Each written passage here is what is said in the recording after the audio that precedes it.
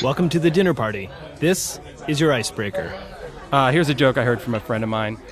Why did the cow roll down the hill? Because it didn't have any legs. I'm Brendan Francis Newnham. I'm Rico Galliano, and from APM American Public Media, this is The Dinner Party, the culture show that gives you an edge in your weekend conversations. You just got a joke from Antoine Wilson, author of the brand new novel Panorama City. Yeah. We'll hear him read from it later in the show. That book is exponentially funnier than the joke you just told, by the way. Let's hope so. And later we'll speak with novelist Martin Amis about his new novel, Lionel Asbo, State of England. Also coming up, San Francisco band The Fresh and Onlys share their dinner party soundtrack. New Yorker regular Simon Rich shares his favorite heavenly humor.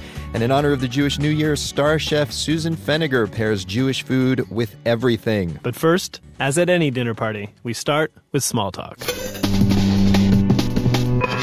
All week long, you've been hearing these headlines. Those secret tapes causing so much trouble for Mitt Romney just 48 days before the election. China has begun cracking down on violent anti-Japan protests. The space shuttle Endeavour is heading to its final frontier. Now for something you might not have heard. We are speaking with Pat Morrison. She is a columnist for the LA Times. Pat, what story are you going to be talking about at parties this weekend? I'm talking about stone skimming, and if I had a Scottish accent, I'd do it for you. What? First of all, stone skimming? Yeah, what's that? Well, it's not skipping. We're all Americans. We skip stones. We try to see how many times they'll bounce across a body of water. In Scotland, it's skimming. They go for distance, and they do it in a rock quarry, an abandoned rock quarry. So, like, who's going to notice, right? Sure. So nobody sees how nerdy they look. And that they're doing it in kilts. Yes. So why are you going to be talking about this? Well, they've held this competition for 15 years now at this old quarry. Now the man who owns it says, no more. You have to have insurance. You have to pay a fee. I mean, what does he think he is, American? Well, I guess this makes sense because they are throwing stones around, right? I mean, that's more dangerous than, say, tennis. Yeah, I understand why you'd want insurance, against damage to the venue or the players. It's in an abandoned quarry. And these guys, they toss telephone poles in their off time. What's the problem with little rocks? I don't understand it. Well, that's true. Well, I think the problem is, why did they make this into like an organized sport? I mean, this is a casual thing you might do on a hike or on a date. They're the ones who created this mess. You two are guys. You'll do anything for a record. And a record in the Guinness book, doesn't it mean like free Guinness? In Britain, anyway, you'd think. What are the records? So there's the American one, which is the stone skipping, and the American record is 51 skips. That's unbelievable. Wow. And in Scotland, it's the distance, and it's like 60 meters. What is that, like 180 feet? It makes sense that this is in Scotland because this probably originated when they were throwing stones at bagpipe players. But you know what I love about this sport? If I could call it a sport, okay, you can't. It has the best excuse ever. Meaning? If you mess up. The Loch Ness Monster ate my stones. Of course. That's like a water hazard. Yeah. In a lake. Pat Morrison, thanks so much for the small talk. My pleasure, laddies. And now, time for cocktails. Once again, we tell you something that happened this week in history, then give you a fitting drink to serve along with it. It's our famed history lesson with a booze chaser. First, the history part. This week back in 1965, NBC premiered a show that set a new standard for television. A really bad one. Michelle Philippi tells the tale. In the mid-60s, it wasn't just rock music that turned weird. Take, for instance, TV sitcoms, which for a few years there were kind of a trip. Shows like My Favorite Martian and Bewitched featured all-American Joes dealing with uncles from outer space, or with cute young wives who were secretly centuries-old sorcerers. But far out as they were, supernatural sitcoms scored blockbuster ratings, which might explain why, in 1965, NBC thought it'd be a great idea to air a comedy about a family man who buys a car that's possessed by his dead mother. Everybody knows in the second life we all come back sooner or later. As anything from a pussycat to a man-eating alligator. It was called, appropriately, My Mother the Car, created by a couple of guys named Alan Burns and Chris Hayward. And while the theme song was actually pretty groovy, decided she'd come back as a car. Just about everything else about it was supernaturally awful. The thin plot lines yielded emaciated jokes so bad, Even the laugh track didn't seem all that amused. Listen, just because I won't bring the car home is no reason for my kids not to talk to me. Why can't the kids play with your car? You play with their doll. See, the show barely lasted a season. But talk show legend Johnny Carson kept the memory alive by making it the butt of jokes for the next decade. Meanwhile, critics crowned My Mother the Car the worst TV show ever made, a title it held until 2002 when TV Guide ranked it merely second worst, behind The Jerry Springer Show. But from fertilizer can grow beautiful flowers. Chris Hayward went on to write and produce for the hit show Barney Miller. Alan Burns later created The Mary Tyler Moore Show, along with one of My Mother the Car's writers, James L. Brooks, who now produces the longest-running sitcom in TV history, The Simpsons.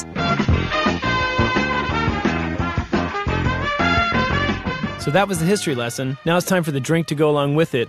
I'm on the line with Travis Formont. He is the head bartender at Roast in Detroit, a city which is the mother of the American automobile. Travis, you're a bartender, so you must know a lot about bad ideas. So did this bad idea inspire a good idea? What kind of cocktail did you decide to make after hearing about this? For me, the first thing that jumped out was the name of the car, the Porter, the 1928 Porter, which obviously makes me think of porter beer. Okay. Which immediately drew me to a classic cocktail, which is a flip. So the cocktail I came up with was a porter flip. What's a flip? The main ingredient people notice about a flip is it uses a whole egg. Okay. And traditionally it's made with beer, egg, sugar, and then usually a base of rum, whiskey, or something like that. So when I think of eggs and drinks, I always think of that scene in Rocky where he drinks eggs. Yeah. But this drink sounds like a washed up Rocky at the end of his career. Exactly. Put a little alcohol in there. Yeah, exactly. Help him drown his sorrows. So tell me, how do you build this drink? For this particular one, we use a base of bourbon. We use Corner Creek. Okay. Then after that, we just add a little demerara sugar, the whole egg. Then we add about 1.5 ounces of porter. You do a dry shake on it first, which is just take a shaker, and we throw a coil in it that actually whips it up as you shake it. Wow. And then we add the ice, we chill it down, then we just double strain it right into a cocktail glass. So this TV show, what do you think? Do you think this could work in the modern age? Maybe a reboot, How I Met Your Mother the Car or something like that? I don't know. It'd be a stretch. I mean, it'd have to have a lot of reworking. But see, I thought this show idea was crazy when I first heard of it, but then I thought about Knight Rider. Exactly. Actually, that's the first thing I thought of, too, honestly. But, I mean, that's a little bit cooler, right? That is cooler, but this car could have been Kit's grandmother. Yeah, true story. But little did she know that her grandchild would have David Hasselhoff sit on him for years. So, Brendan, I watched a few episodes of My Mother the Car online. Mm-hmm. Everything about it is bad. Everything. The lighting, the camera angles look wrong. Was Jerry Springer, could it have really been worse than that show? I never really watched Jerry Springer. Well, I watched it. Actually, they had an episode called Is That Car My Mother? Where it was amazing. They DNA tested a Toyota Camry. Wow. Yeah. See, that sounds like Citizen Kane in comparison. People, you can find all our cocktail recipes on our website. It is dinnerpartydownload.org. And now, the guest list, in which an interesting person lists some interesting things. And today, our guest is humorist Simon Rich. He spent 4 years writing for Saturday Night Live, the youngest writer they ever hired. He just put out his 4th book. Here he is to tell us about it and to list some divine comedy. Hello, thanks for listening. My name is Simon Rich, the author of What in God's Name. It's a new novel set in heaven. It's about Heaven Inc., a corporation in the sky run by God, the CEO. He worked really hard on building the company. Lately, though, he's been pretty out to lunch. He plays a lot of golf, doesn't answer the prayers in his inbox, and he kind of secretly wants to retire to open up a restaurant. So I've been asked to come up with a few of my favorite God-related works of art, and it was hard to come up with. There's a lot of good ones out there, but I did my best, and I hope you like this list. So the first thing I picked is Ellen DeGeneres' first stand-up routine on Johnny Carson, where she does her famous telephone call with God. Yeah, hi, God. This is Ellen. Ellen DeGeneres. She was really young when she did it, younger than me, I think, and it completely holds up. Basically, she gives God a phone call, asks him why there are fleas, because it's a question she's always wondered, and God tells her the answer. No, I didn't realize how many people were employed by the flea collar industry. Over the course of the phone call, she also gets put on hold because God's got to let somebody into the gate. And when she's on hold, there's a lot of annoying hold music. Onward, Christian soldiers. Yeah, just sing along to your tape. And I don't know, I saw that when I was a kid, and for some reason it really stuck with me. It's not a tape. They're good. They're great. Yeah. I still think Ellen DeGeneres is hilarious, and I think her early stand-up is some of her funniest stuff. The second thing I picked is a much maligned but I think underrated song called One of Us, originally performed by Joan Osborne. I don't think it's intentionally a funny song, but I always, growing up, got a kick out of it. The lyrics are, what if God was one of us, just a stranger on a bus? I always thought it was great imagery that God would take a bus. Just a stranger on the bus, trying to make his way home. Maybe he was trying to save money. Maybe it had to do with the environment while he was taking the bus. He didn't want to pollute his earth. But I always thought, it was an interesting choice. And then in the end, there's a great line. Nobody calling on the phone. No one's calling him on the phone except for the Pope maybe in Rome. And I always thought how awesome that the Pope chooses to talk to God on the phone. We tried to create all these other pathways to talk with God, burnt offerings, prayers, and really all that we need to do was pick up the phone. Except for the Pope maybe in Rome. The third work of art I want to bring up that has to do with God is Clash of the Titans, a great movie that stars Liam Neeson as Zeus. That's the movie that is responsible for the famous internet meme, Release the Kraken. It's something that Neeson as Zeus screams into the camera. Release the Kraken! The Kraken is a monster that Zeus controls.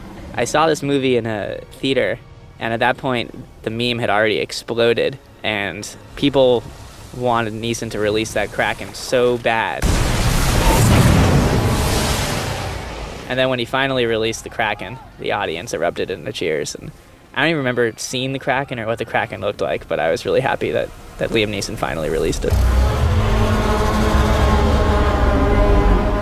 I would feel safer knowing that Liam Neeson-like God was up there, because that's somebody who takes his job really seriously. He's releasing Krakens, clashing with the Titans. That's definitely a safer version of God than somebody who's just riding a bus or chit-chatting with Ellen DeGeneres. The guest list from humorist Simon Rich. His new novel is called What in God's Name? Enrico, I just realized something. Yeah? If God takes the bus, that could explain why he's always late when he's answering my prayer. That could be it.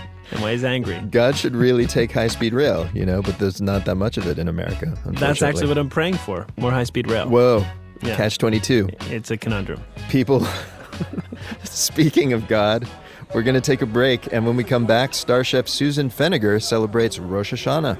We're doing brisket yakitori. When the dinner party continues. Welcome back to The Dinner Party, the culture show that helps you win your dinner party. I'm Brendan Francis Newnham. I'm Rico Galliano. Coming up, star chef Susan Feniger does stuff to brisket that would make my Jewish grandma scream in outrage. And Antoine Wilson reads from his new novel about the naivest guy in the world. But first, it's time for our etiquette segment. Yes, each week you send us your questions about how to behave. And here to answer them this time around are Lizzie Post and Daniel Post-Senning, the great-great-grandkids of Emily Post herself. They help run the Emily Post Institute in Vermont, and they are co-authors of the 18th edition of the Emily Post Manners Manual. Dan, Lizzie, it's been entirely too long. I know, I missed you guys. Indeed. I am going to make it up there someday, so I'm going to crash the Emily Post Institute. And then, boy, you're going to have a lot of etiquette to dispense. He needs a lot. Can I be like the day learn. one guy in a weekend training, like what to do wrong guy? That would be awesome. Brendan can be the before. Yeah, I'll be the before guy. Just give me some rosé and let me loose. I look forward to that. But right now we have a bunch of listeners who need etiquette tips right away. Yes. Let us begin with Angie, who writes us via Facebook. How do you tell friends and family your big life plans don't include them? such as moving abroad. How do I make them feel I'm not belittling them and maintain strong friendships? That is an interesting question. However much you may feel like your departure from your hometown is a great escape, probably best not to review that with your closest friends and family. So rule 1, don't gloat. Tell people how excited you are, your plans for the future, you want to stay in touch, and invest a little bit in making a good goodbye. Goodbyes are important. Make sure that you spend time with people, that you let them know how important they've been to you, and that you're going to take the time to stay in touch. That's the good sample language to use. Yeah. So not a Facebook post that just says, "So long, suckers." That's not. But that's interesting because I feel like in America we do have trouble saying goodbye. People get really uncomfortable. Yep, and trouble saying no.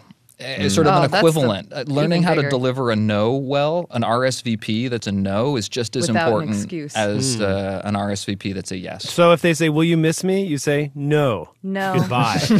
And you'll have accomplished 2 difficult tasks. There you are. All right. Well, we have another question from JP in Salesville, Ohio. He asks, I often play a driveway basketball game called Knockout with friends. As part of the game, when someone misses their shot, you can bash their ball away to make it tougher for them. I guess you sort of knock it far away so they have to go and grab it. Hence the title Knockout. Lately, it's a very polite game. Yes, exactly. He has an etiquette question about this. His friends have been giving him flack that he should tone down his knocking out. But he says this is the essence of the game, and we're all adults of roughly the same skill level. Is it possible to play Knockout too aggressively? Apparently, yes. I just have this great scene in my head playing right now of suburban driveway court. Dude, you're hitting the ball too hard. Yeah, like 40-years. What do you mean? Exactly. Crying. One guy's crying. But I mean, it looks like he's asking, they know what they're getting into when they're playing this game. So does he have to, can't he just go for it? He's right that they are all of about the same level of play, but that doesn't necessarily mean that they're all of the same level of competition or that they have the same spirit when they play. Yeah. And so my advice is that you can try to egg them on once and say something like, "Oh, come on, guys, toughen up a bit." And if they really don't respond to that, like, "Oh, yeah." It's probably you're the problem. Yeah. And if it's not fun for you, you don't have to continue. Just realize the wonderful world about being an adult is that it's not high school gym class. You get to go find another group to play with. Yes, thank God. All right, here's something from Robbie. He wrote to us via our website, dinnerpartydownload.org, by the way. How do you suggest telling someone you know that they have a body odor problem? And there's a wrinkle to this. This is a fairly new friend and coworker, someone I actually like, writes Robbie, and it may be partially attributed to cultural differences. Please help. Ooh. Daniel. This is a hard one, but it's also a classic etiquette conundrum. Okay. In fact, so classic, it's one of the sample problems in our business etiquette seminar series. And Really? we even have some stats to back up the advice on this one. When HR departments do studies, 80% of people would rather hear about a personal hygiene issue from a coworker than a supervisor.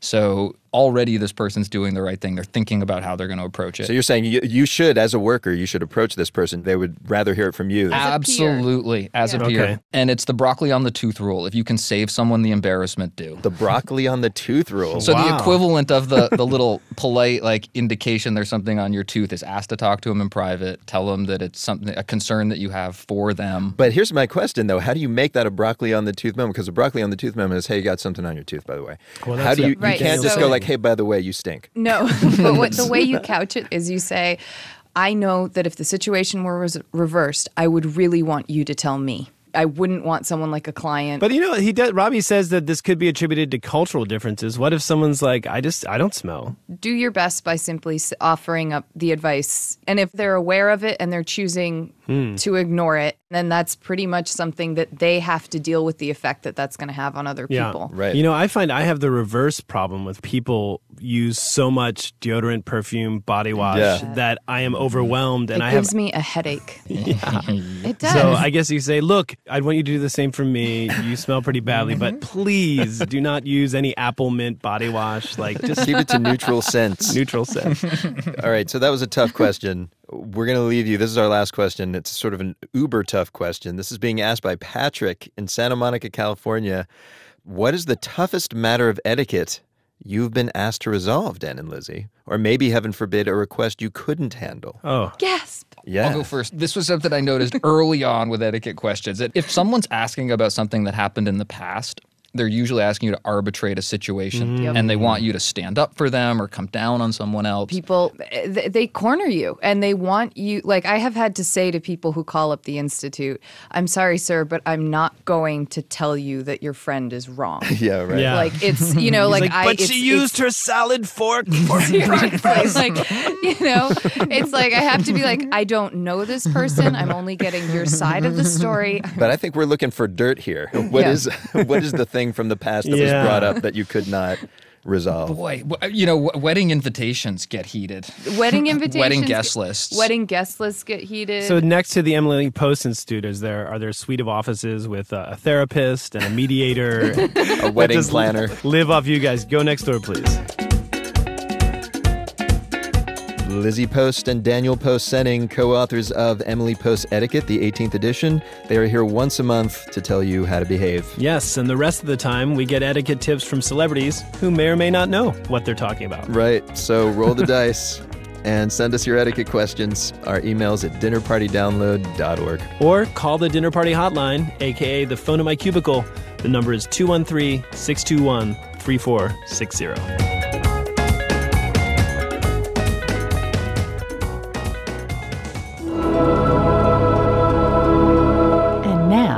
Time to eavesdrop. Antoine Wilson won praise for his Rye debut novel, The Interloper, and for his online project, The Slow Paparazzo, in which he takes photos of places after a famous person has left. Here's Antoine with an audio snapshot of his new novel. Hi, this is Antoine Wilson, and I'm here to read from my novel, Panorama City, which is out this week. It's about a 27-year-old guy named Oppen Porter, a village idiot who wants to become a man of the world. He's recording onto cassette tapes everything he thinks his unborn son should know about being a man of the world. Here's Oppen's take on finances.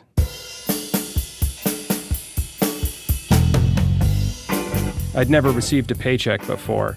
I was just staring at it at the end of my shift when Francis asked me if I wanted to head over and cash it with him.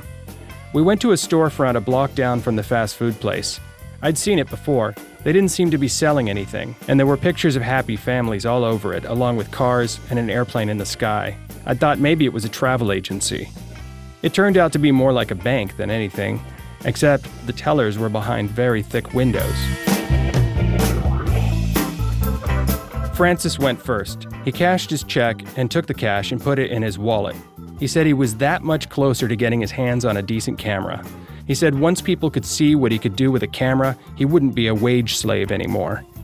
I cashed my check too then, and since it was only for 1 week instead of 2, and since money had been taken out from my uniform, and since there were taxes and fees involved, the number was very low.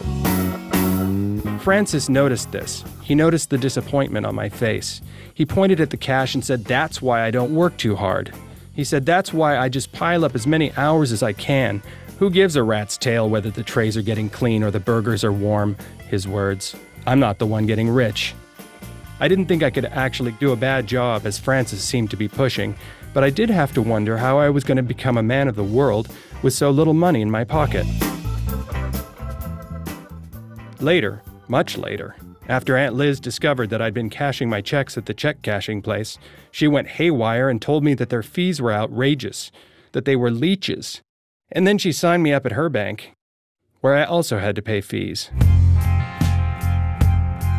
After my next session with Dr. Rosenkleg, during which we talked about, as usual, whatever I felt like talking about, which that day was weather, bicycles, and knots your grandfather had taught me, Aunt Liz asked me what we'd covered, and when I told her, she couldn't believe Dr. Rosenkleg and I had not talked about my feelings or my father's death.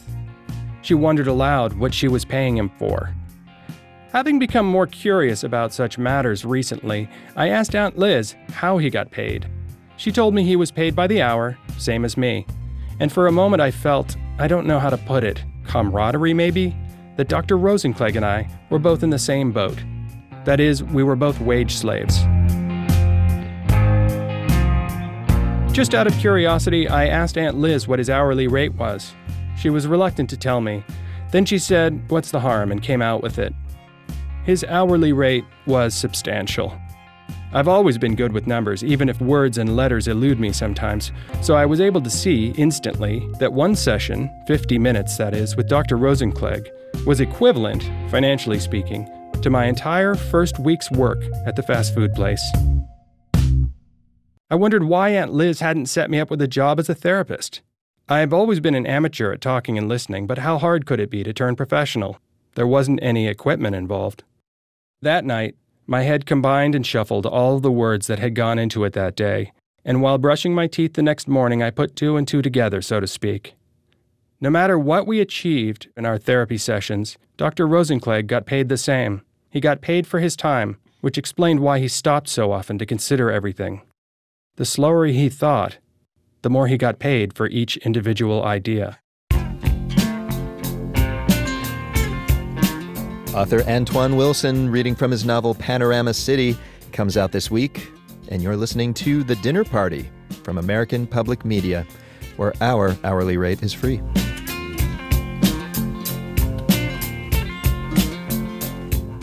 And now, it's time for the main course, where we talk about the best part of any dinner party, the food. Yes, and Brendan, folks probably wouldn't guess it from my name, but I'm Jewish on my mom's side. I'm aware of that. You though, are. Of course, your primary religion is pizza. I do worship it. Yep. But that said, earlier this week was Rosh Hashanah, the Jewish New Year. Happy New Year to half of you. Likewise, to none of you.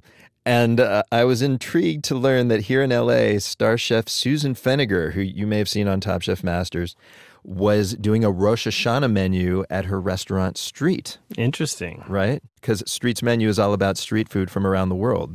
She has stuff like Indonesian shrimp pot stickers. Delicious. I could not imagine how traditional Jewish food was going to fit on that menu. So I went over to talk to her about it. And I started by admitting I am not the most observant of Jews. Okay, well, I also grew up in, a pretty not that religious family in Toledo, Ohio. But, I went to temple on a couple of holidays. Sure, you did the obligatory visits. Yeah, exactly. But, we certainly celebrate many traditions. And when we opened Street, we thought, wouldn't that be interesting to take, Rosh Hashanah and put a little spin on it. Well, let's go with that. What are some of the traditional dishes that you're riffing on for those who don't know? So for an example, for me, I grew up in the Midwest, and maybe this is everywhere. Of course, we had brisket. Of course, we did. Let me ask you actually about brisket. It seems like any excuse to have brisket in a holiday, Jews will take. Yeah. Why brisket? Why specifically that cut of meat? There probably is some tradition behind it, but it's a cut of meat that really works fantastic for entertaining. First of all, you can make it ahead. My mom used to make brisket, the whole thing, slice it, freeze it, and then pull it out. It can sit, and it's not going to go downhill. It actually can improve as it reheats. Whereas if you were to do like a filet, it can't sit, doesn't have that kind of shelf life. It just makes me smile to think of a Passover filet mignon. That doesn't seem right. You wouldn't. All right, so normally you would serve that. It would be kind of stewy, slow cooked. What are you doing tomorrow? So, tomorrow night, we're doing brisket yakitori, skewers of brisket with a little bit of an Asian spin on it. So it'll be grilled and with... It'll have been slow cooked first, and then we will finish it. Because it's not the kind of meat that you do fast cooking. So we will cook it, chill it, cut it, and then skewer it, and then glaze it. And we'll have a dipping sauce? This is Sasha Alger, my partner. Hi. On the brisket, are we brushing it or serving it with the dipping sauce? It's actually glazed in the soy-based sake sauce that we're finishing with honey, and the whole brisket gets seared and then reglazed and baked in the wood oven, and it's amazing. Oh my God. Sasha's helping me to be a better Jew. It does seem like it would win some people over to the faith, maybe.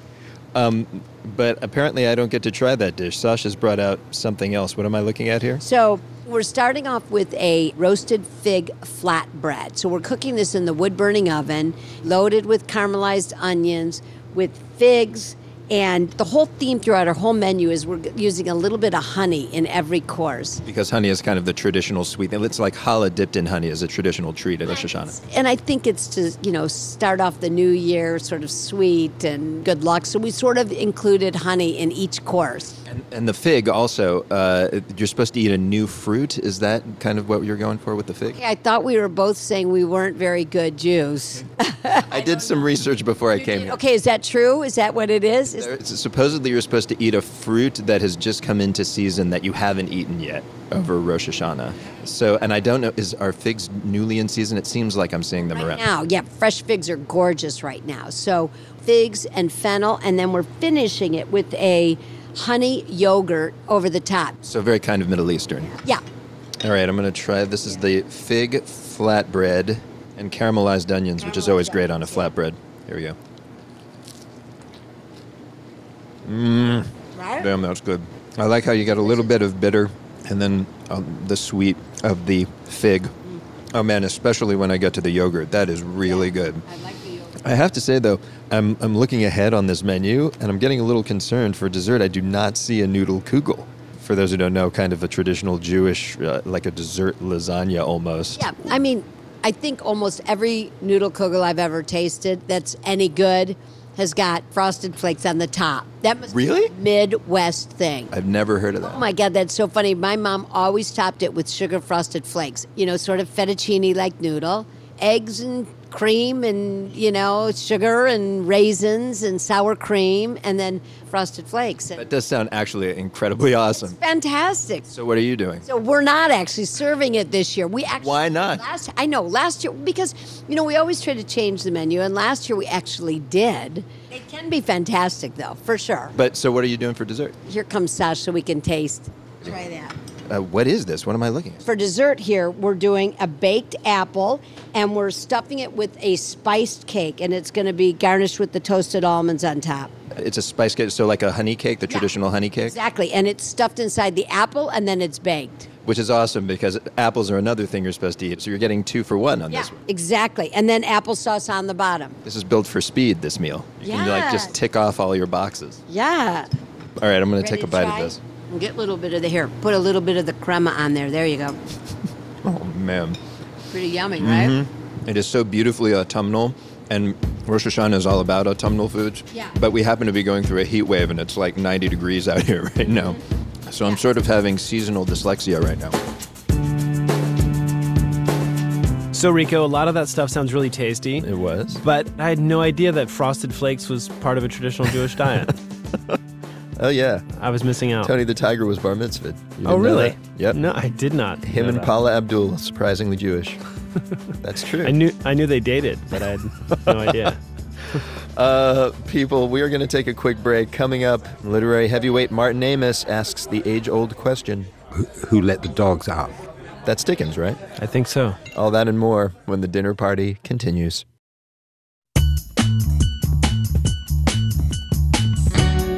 Welcome back to The Dinner Party, the show that gives you an edge in your weekend conversations. I'm Brendan Francis Newnham. I'm Rico Galliano. In a few minutes, we'll hear from the director of The Eye Has to Travel, a new documentary about fashion legend Diana Vreeland. But first, it's time to meet our guest of honor. Yes, and this week it's Martin Amis. England's Times newspaper named him one of Britain's 50 greatest post-war authors. He's written 12 novels, including London Fields and Money. He's also got a memoir, 2 short story collections, and many books of nonfiction under his belt. He's an underachiever, basically, is what you're saying. Like his father, Kingsley. And I'm not finished here. His new novel is called Lionel Asbo, State of England, about a relatively innocent young man and his brutish, sociopathic uncle Lionel, who wins £140 million in the lottery. The other day we met up to talk about it. Martin, thanks for joining us. Pleasure. In an interview you gave to the Paris Review a few years ago, you described the beginning point of a novel as a throb. I believe you were quoting Nabokov. And you said it starts off as a throb or a glimmer, an act of recognition on the writer's part. Is that how this book started? Well, it's how all books start, and I don't think you could proceed without it. It's a legitimizing frisson. And you think, here comes a novel. And it's very often something you've read in the papers or a conversation you've overheard.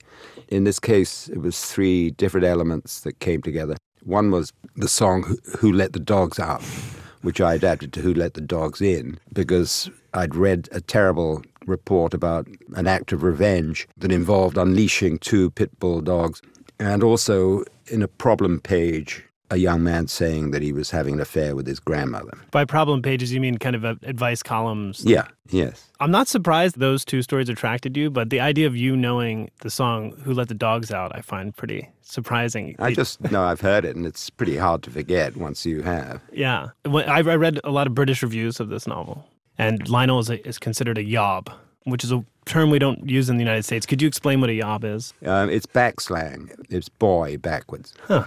And it means a lout. And what do you know the history of why there was backslang? Well, you have it in your language. The word wonk is obvious backslang for no backwards. I didn't know that. So it's like a little sophisticated crossword clue in itself.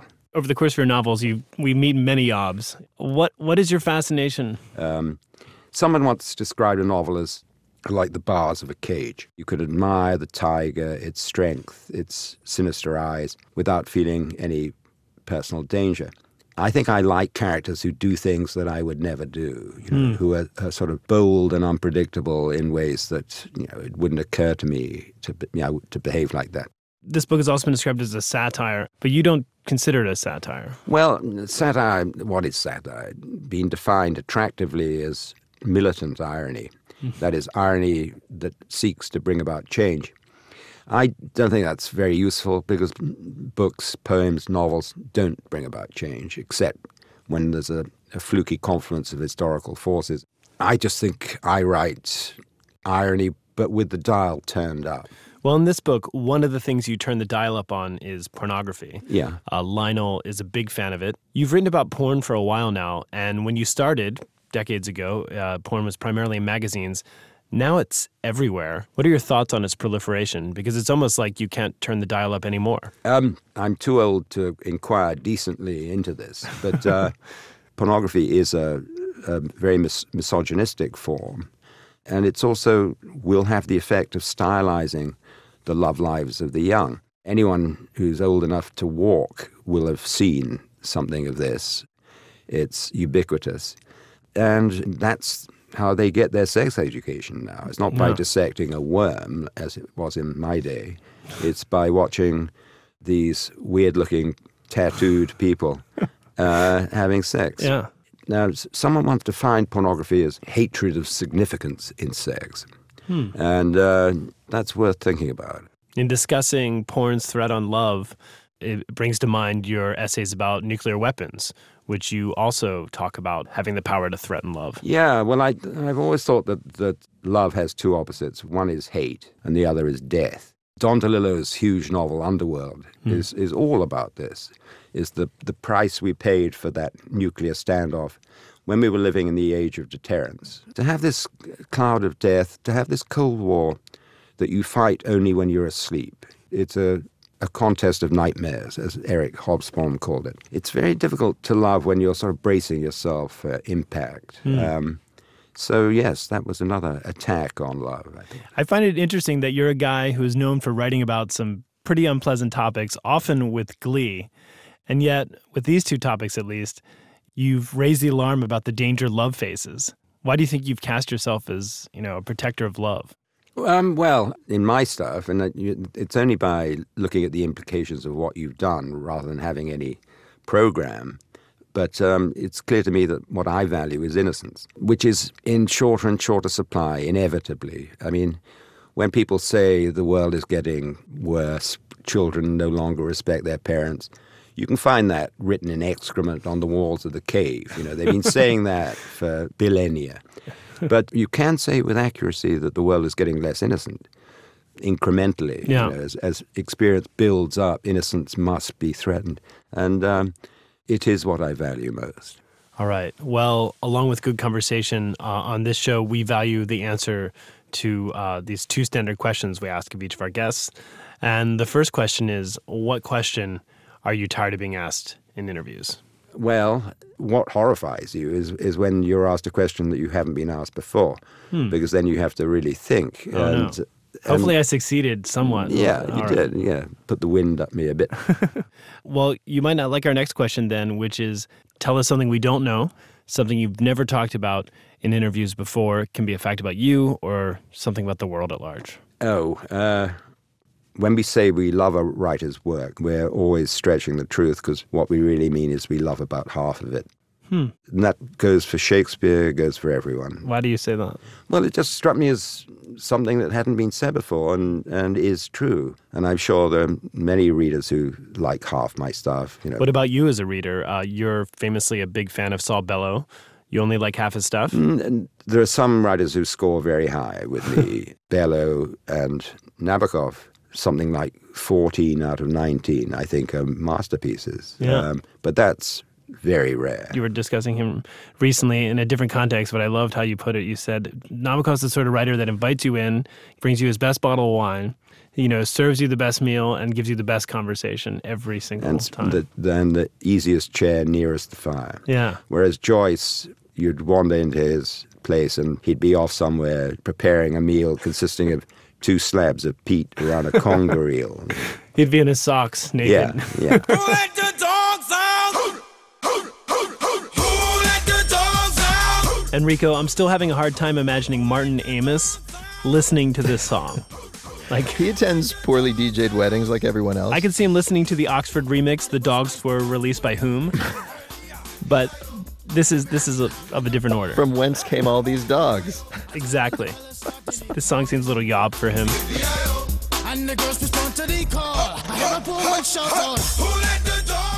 And now, time for Chattering Class. This is where we are schooled by an expert in some dinner party-worthy subject. Today, the subject is the late fashion icon Diana Vreeland. And here to teach us about her is Lisa Imordino Vreeland. She is Diana's granddaughter-in-law, and her new documentary, Diana Vreeland, The Eye Has to Travel, opens this weekend. And Lisa, welcome. Thank you, Rico. This is great to be here. I'm actually in London recording this, which is great fun. I know. You're very lucky. I'm sitting here in extremely hot Los Angeles. Have some tea for me. So I will. For those who are not familiar with Diana, set us up here. Who was she and why is she so important? She has been known as the Empress of Fashion. She was born in 1903 and died in 1989. And the concept of the fashion editor didn't even exist before. She really coined that term during her 26-year tenure at Harper's Bazaar, and I think the most referenced images in fashion are from those years at Bazaar. There was no such thing as a fashion editor? Not really. There was somebody, as Richard Avedon once said... The photographer. Yes, the photographer once said before it was just these society women, who put hats on other women, and she really styled the clothes, had the collaboration with the photographers. And what Mrs. Vreeland most importantly gave to these photographers was this kind of possibility to dream and these ideas of these kind of way out shoots. And we are talking some very extravagant shoots. I'm wondering if you can maybe tell the audience about one that you mentioned in the film. This was a shoot called The Great Fur Caravan, where she basically shipped an entire crew to Japan for weeks, basically. That is a great example. That was based on The Tale of the Genji, was the first book written by a woman. And it was a love story between a Japanese man and a Caucasian woman. And Mrs. Vreeland never read the book, okay? This is like a typical Vreelandism, okay? She's like, I never read the book. And so they had to go and look for Verushka's big love interest, and it had to be a big person because Verushka was... This is the model Verushka. She's like 1 million feet tall. 1 million feet tall, in incredible shape, just so beautiful. Indeed she was. And so they search all over Japan, basically, and they finally find for her love interest... a sumo wrestler, a thin sumo wrestler. It was a sumo wrestler who was much taller than me. I mean, he was so tall that he couldn't sit in the car. I mean, we had to take out the front seat, so he had his sitting in the back of the car. And that is the man you see in the pictures. Isn't he wonderful? And that's the one thing about Vreeland, is she knew you've got to give people what they can't get at home. Give them something that will just make them travel in their minds. Take them somewhere.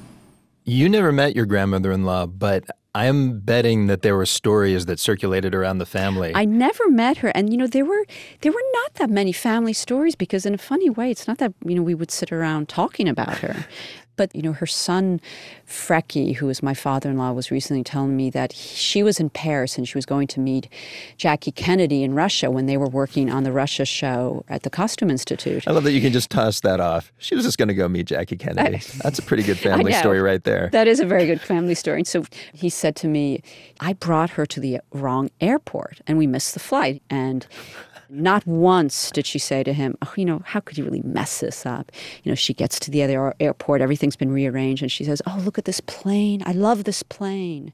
I mean, can you imagine? I mean, I think I would probably have freaked out or... Yeah, I'm about to go and meet Jackie Kennedy, and I may not get there in time. I know. But there's a sense of being positive. There's nothing, negative. And there's a certain point when I have two co-directors and editors, we were kind of working on the arc of the story. And it was almost a puff piece at a certain point because there's so many great stories of how she helped people, how she was supportive, but you can't really make a movie on that. Yeah. She was a positive person. And so the bad side about that is that she would never discuss negative things, and that's something obviously difficult her sons had to deal with. Well, actually, speaking of not confronting reality, this brings me to my last question. There's a moment in the film where you show footage of Dick Cavett interviewing Diana Vreeland, and he says, basically, why should we care what people wear? And, the undercurrent of that is, there's so much happening in the real world. Why should we focus on something as frivolous as fashion? And I would pose the same question to you. Well, you know why? I'll tell you, because it's true. Who does care about clothes? And she said it best herself. It's not about the new dress you wear, but it's about the life you lead in the dress. It's not just about fashion. Her message is really about transcending fashion. It's very indicative of the title of the film, which is The Eye. Diana Vreeland, The Eye Has to Travel, one of the longest film titles in history. But it's something she said. It's about the mind traveling. It's about giving us a possibility to dream and the possibility for us to kind of believe in ourselves and believe in ourselves enough to do that thing we've been dying to do.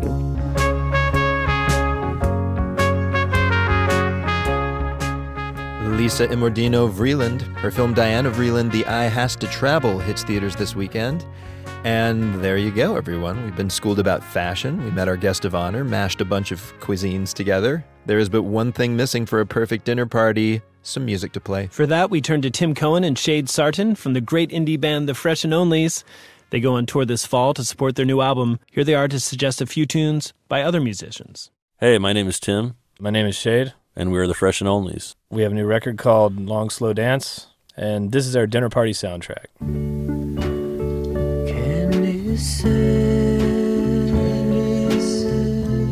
Opening our dinner party, we picked Candy Says, which is the opening track off the Velvet Underground's third and self-titled record.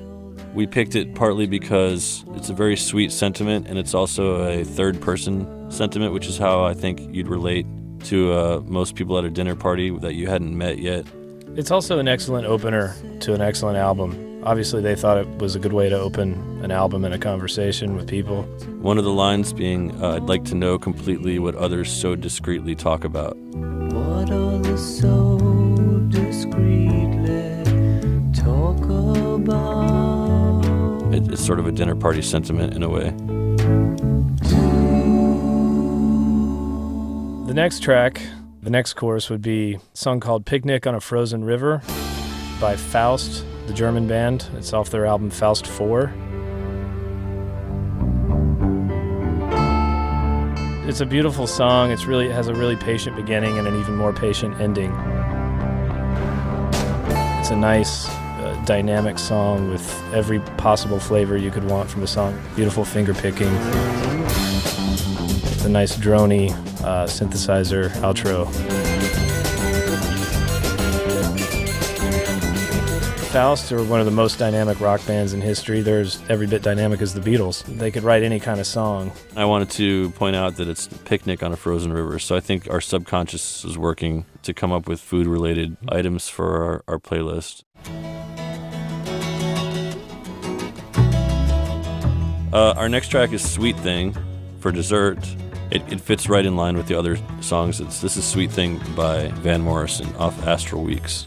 And I was on the merry way and jumped the hedges first. Sweet Thing is the song I always think of when I think of of that record specifically. It's rhythmically a really perfect song, sways back and forth in a really huge way. Beautiful, upright bass line.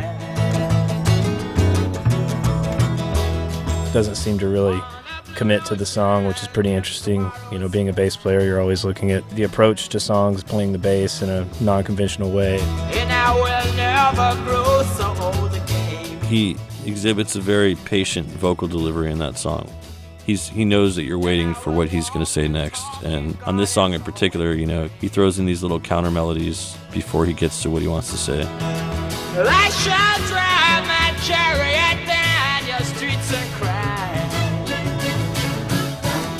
I always had this more lighthearted idea about what Van Morrison was growing up.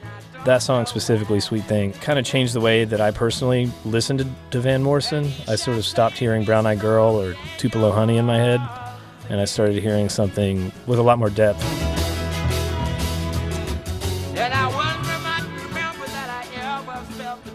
If we had to pick one of our own songs to play at a dinner party, I would go with No Regard. To me, it's very palatable and in line with what we're doing. It references a lot of the music that we heard growing up and that we love.